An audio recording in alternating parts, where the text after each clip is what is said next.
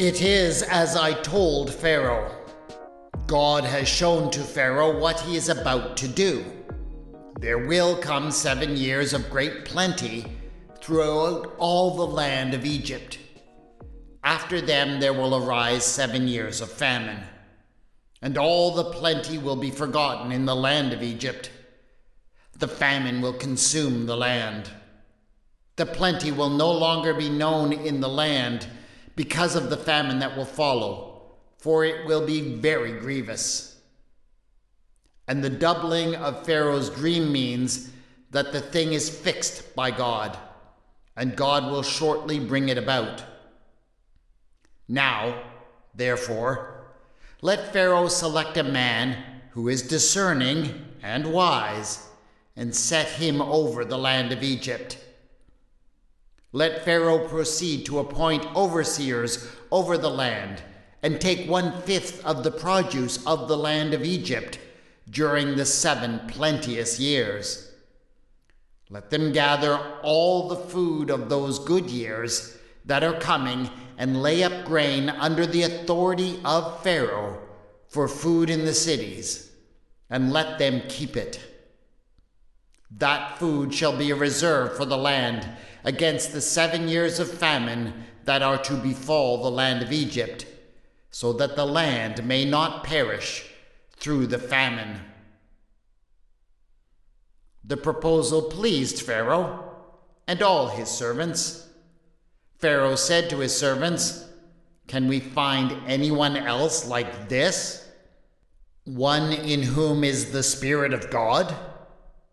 So Pharaoh said to Joseph, "Since God has shown you all this, there is no one so discerning and wise as you.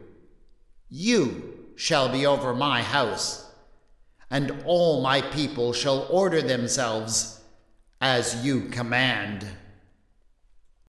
What would you do if you had a warning that a disaster was coming? What if you knew, months, even years ahead of time, precisely when the 2020 COVID pandemic would become global? Or you knew when exactly the housing bubble would burst? Well, obviously, if you were a decent person, you would come up with a plan to mitigate all of the worst effects of such a disaster. A plan to take care of every level of society, to make sure that people didn't starve or lose everything. You would make plans to make sure that the crisis didn't spin off into worse and worse effects, like inflation or crashing markets, that would lead to long-term misery for all.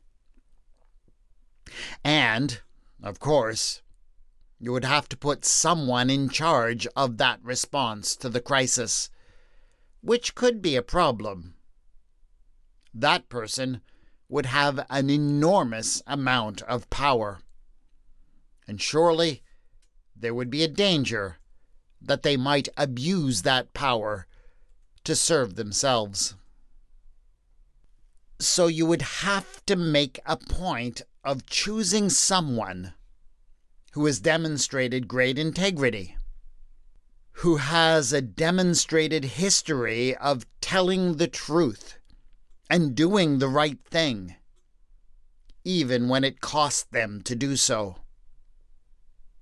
Surely, if you had that person, you could be sure that all would go well, and disaster profiteering would not be a problem. All that matters, after all, is that individuals act with righteousness. That is, of course, exactly the scenario that is set up in the story of Joseph from the book of Genesis. Disaster is coming in the form of a years-long, persistent famine. But the good news is that the Pharaoh has been given ample warning and a plan to mitigate the effects. And when it comes to picking someone to lead the response, the Pharaoh makes the right choice. He chooses Joseph, a man who, through a long history of tragedy, has proven again and again that he will always tell the truth and do the right thing, even at great personal cost. Everything is in place. What could possibly go wrong? Well, this is Retelling the Bible.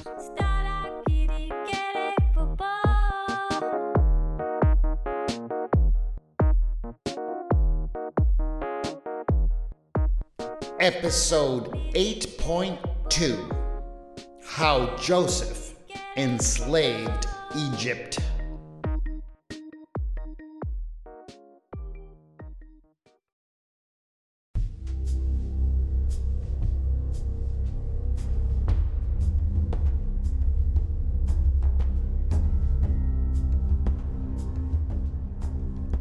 As Joseph left the presence of the Pharaoh, the only thing that was on his mind was the enormity of the task before him. The drought and famine might be 7 years away, but there was so much that needed to be put into place. There were granaries and storehouses to build, and extensive production and supply processes to design and implement. It would have been overwhelming if he actually had time to stop and think of it all. But, as it was, all he could do was think 1 or 2 steps ahead. As he left the palace and came out into the street, he was somewhat amazed to see what was awaiting him. It was a beautiful, ornate chariot, drawn by fine horses. What's more, it was surrounded by a crack troop of the king's best fighters. And, as he mounted the chariot, and it began to roll towards the fine new house that Pharaoh had gifted him with, the soldiers went forth into the curious crowds of Egyptians, brandishing their weapons and crying out, "Bend the knee! Bend the knee!" and forcing those who did not comply immediately to do so with a few quick, sharp blows. Joseph looked down at himself. He was now clothed in fine linen and wore a golden chain around his neck. He gazed in wonder at his own hand and saw the royal signet ring upon his finger. Everything had changed so quickly that it had been like a dream. Pharaoh had given him these items by his own hand, but Joseph couldn't quite remember that. It had all been a blur. Somewhere in the back of his mind, he realized that he had been given great honor and extraordinary power. He didn't want it, not any of it. But as he stood on the back of the chariot and watched the people scurry out of the way, he couldn't help but recognize that the power, at least, would be useful.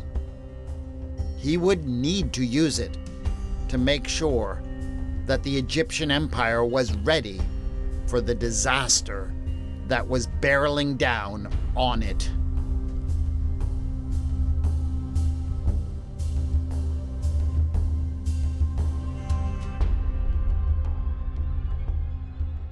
The harvests over the following 7 years were magnificent. The Nile flooded with regularity and left behind fields bursting with grain. But in many ways, Joseph felt as if all of this abundance only made his job so much harder. He couldn't just let the people enjoy the good times. He sent out his taskmasters to conscript the people into forced labor to build his barns and granaries when they should have been able to rest from their labors.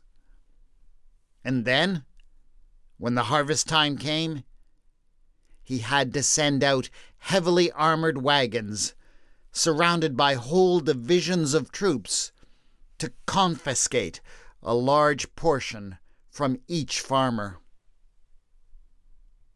The people didn't understand, and as much as he tried to explain to them that just because they had all of this grain and other crops right now, that there would come a time in 7 years when these things would be scarce, that didn't really bother them. 7 years seemed like a lifetime, and they just wanted to fill their bellies and feed their children now. He begged and pleaded with them to trust him. If they allowed him to do this now, he promised that there would come a time when they would be grateful. He also promised that everything he was taking was still theirs, that he would keep it safe for them until it was needed. They would look at him with wary eyes, and then those eyes would shift to the large, well-armed men who stood behind him, and they sullenly nodded their agreement. Joseph told himself that they had chosen to trust him, but he was not sure he believed it.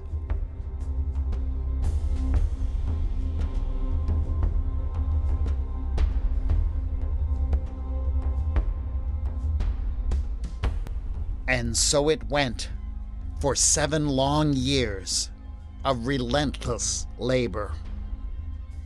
The routine didn't change much, and if the people got somewhat used to Joseph's demands, they never stopped resenting them. As the years went on, he actually started taking more of the fresh harvest so that he could rotate out some of the allocations from previous years. That seemed even worse to many people. From their point of view, Joseph was simply seizing their fresh, new harvest and replacing it with smaller amounts of stale grains and vegetables that had been in storage for a year or two. Joseph continued to promise the people that their suffering would all be worthwhile, that they would thank him in the end. But the end seemed to be so remote that every time he said it, it sounded more hollow, even to his own ears.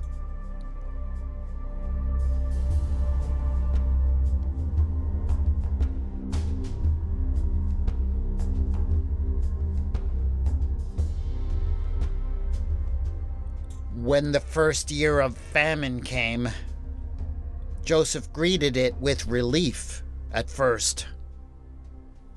The Nile was supposed to flood at the beginning of the year, but the first month passed, and the river just continued to flow sluggishly along. The priests of Hapi made their sacrifices and entreated the god, but nothing changed. Of course, it was not long before reports started coming in from all over Egypt of failed crops and people suffering. But it wasn't just the Nile Valley that was affected. Egypt had extended its power and influence far and wide into the Arabian Peninsula and Asia, as well as far afield in Africa. Word began to trickle in from the furthest frontiers about the failure of the rains and the loss of crops and pasture. The misery was spreading far and wide. This was the moment that Joseph had been waiting for. The time when all of his careful preparations and hard work would allow him to stand forth as a savior of all Egypt. He would throw open the doors to his granaries and storehouses, and the people would finally see that he had been right all along.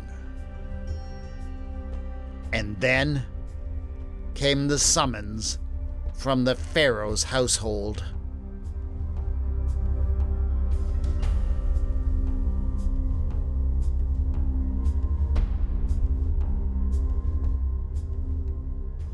The great Pharaoh was concerned.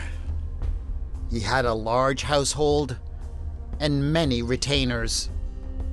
They were all accustomed to a certain level of luxury. Throughout the 7 years of plenty, they had never been called upon to share any of their wealth or savings for the storehouses. They had enjoyed all of the abundance with wild abandon, and they didn't want it to stop.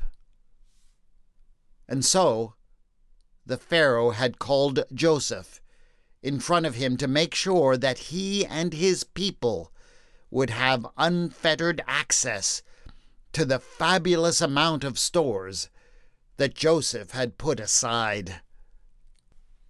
But there was more to it than that. Word had started to spread that there was food in Egypt, and already the wealthy and the elites of the whole world were showing up on Pharaoh's doorstep. They were desperate to make sure that they did not have to adapt their lifestyles in the face of this famine either. And they had gold, lots of it.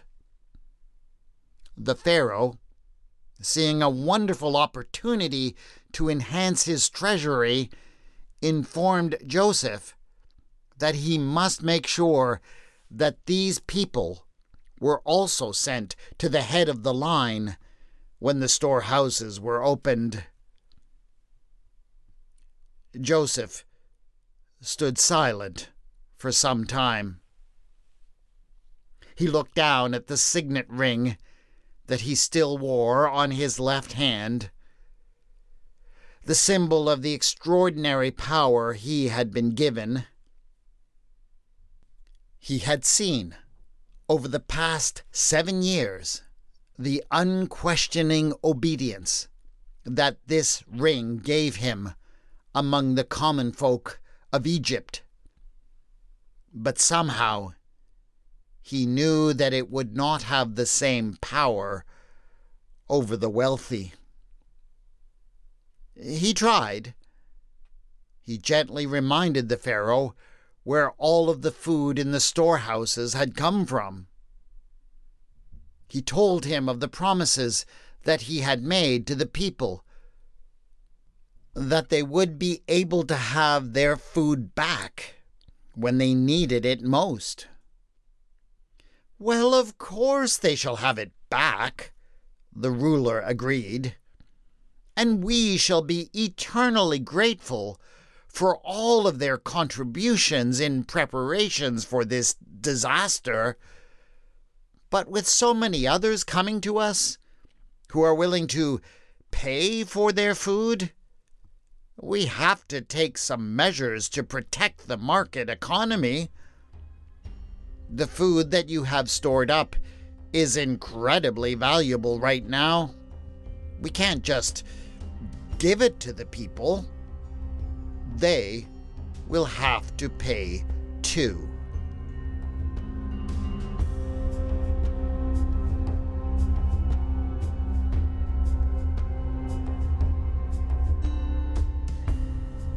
And so, the people paid.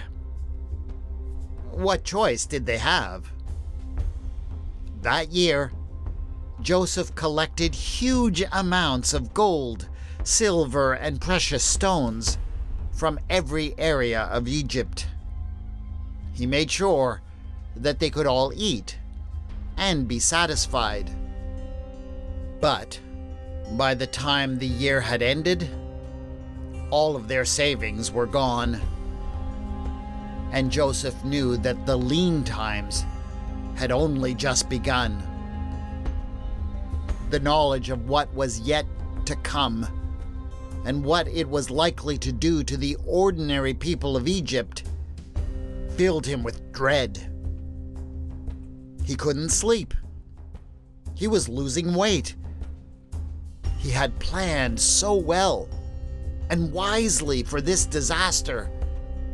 But it seemed that even if he managed to save the lives of these people, those lives would never be the same.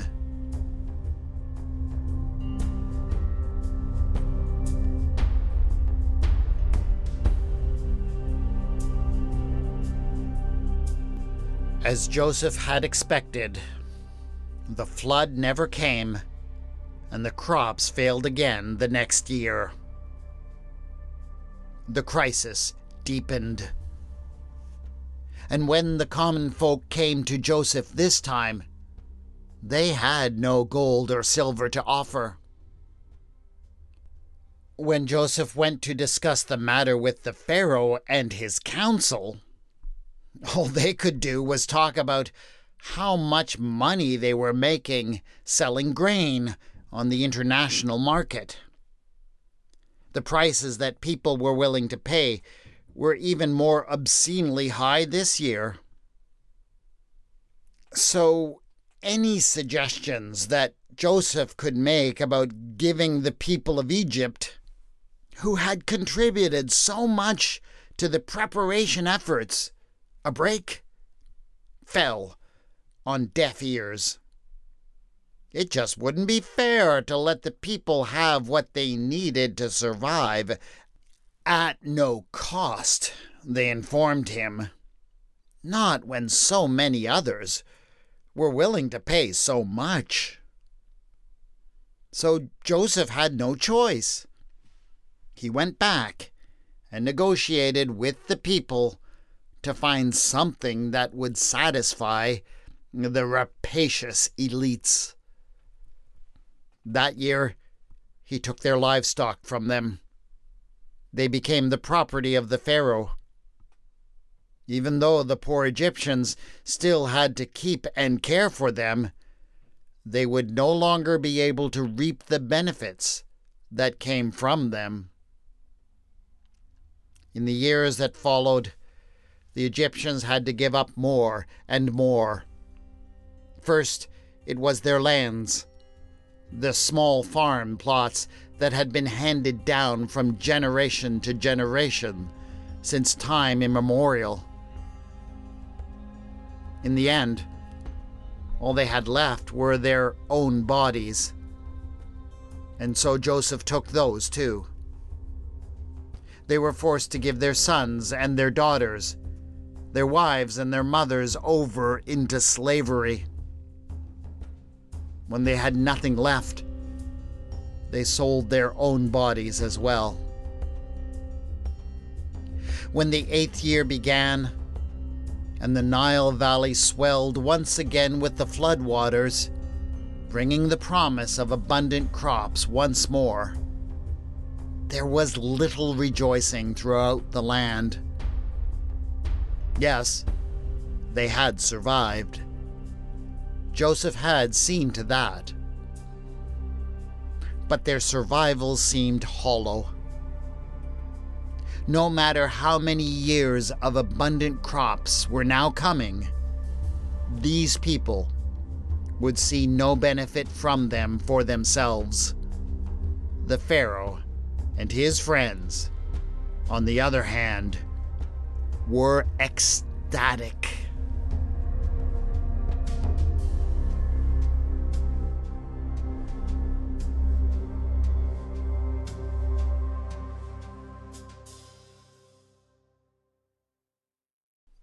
In 2007, Canadian writer Naomi Klein published her book, The Shock Doctrine.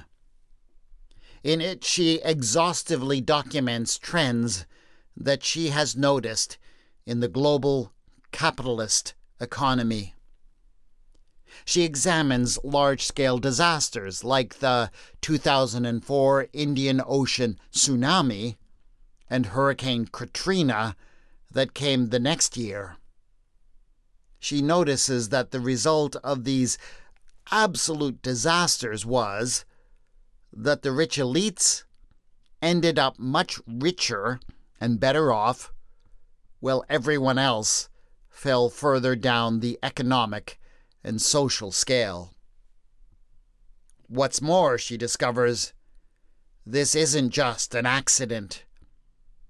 She finds lots of evidence that wealthy capitalists have learned to take any sort of disaster and use it as an opportunity to enrich themselves at the expense of others. It is a fascinating book that I would highly recommend, and it certainly anticipates and predicts many things that have happened since its publication, including the 2008 financial crisis and the COVID pandemic, both of which disasters only led to the rich getting very much richer. And this is despite the 2008 crisis largely being caused by the wealthy investment sector.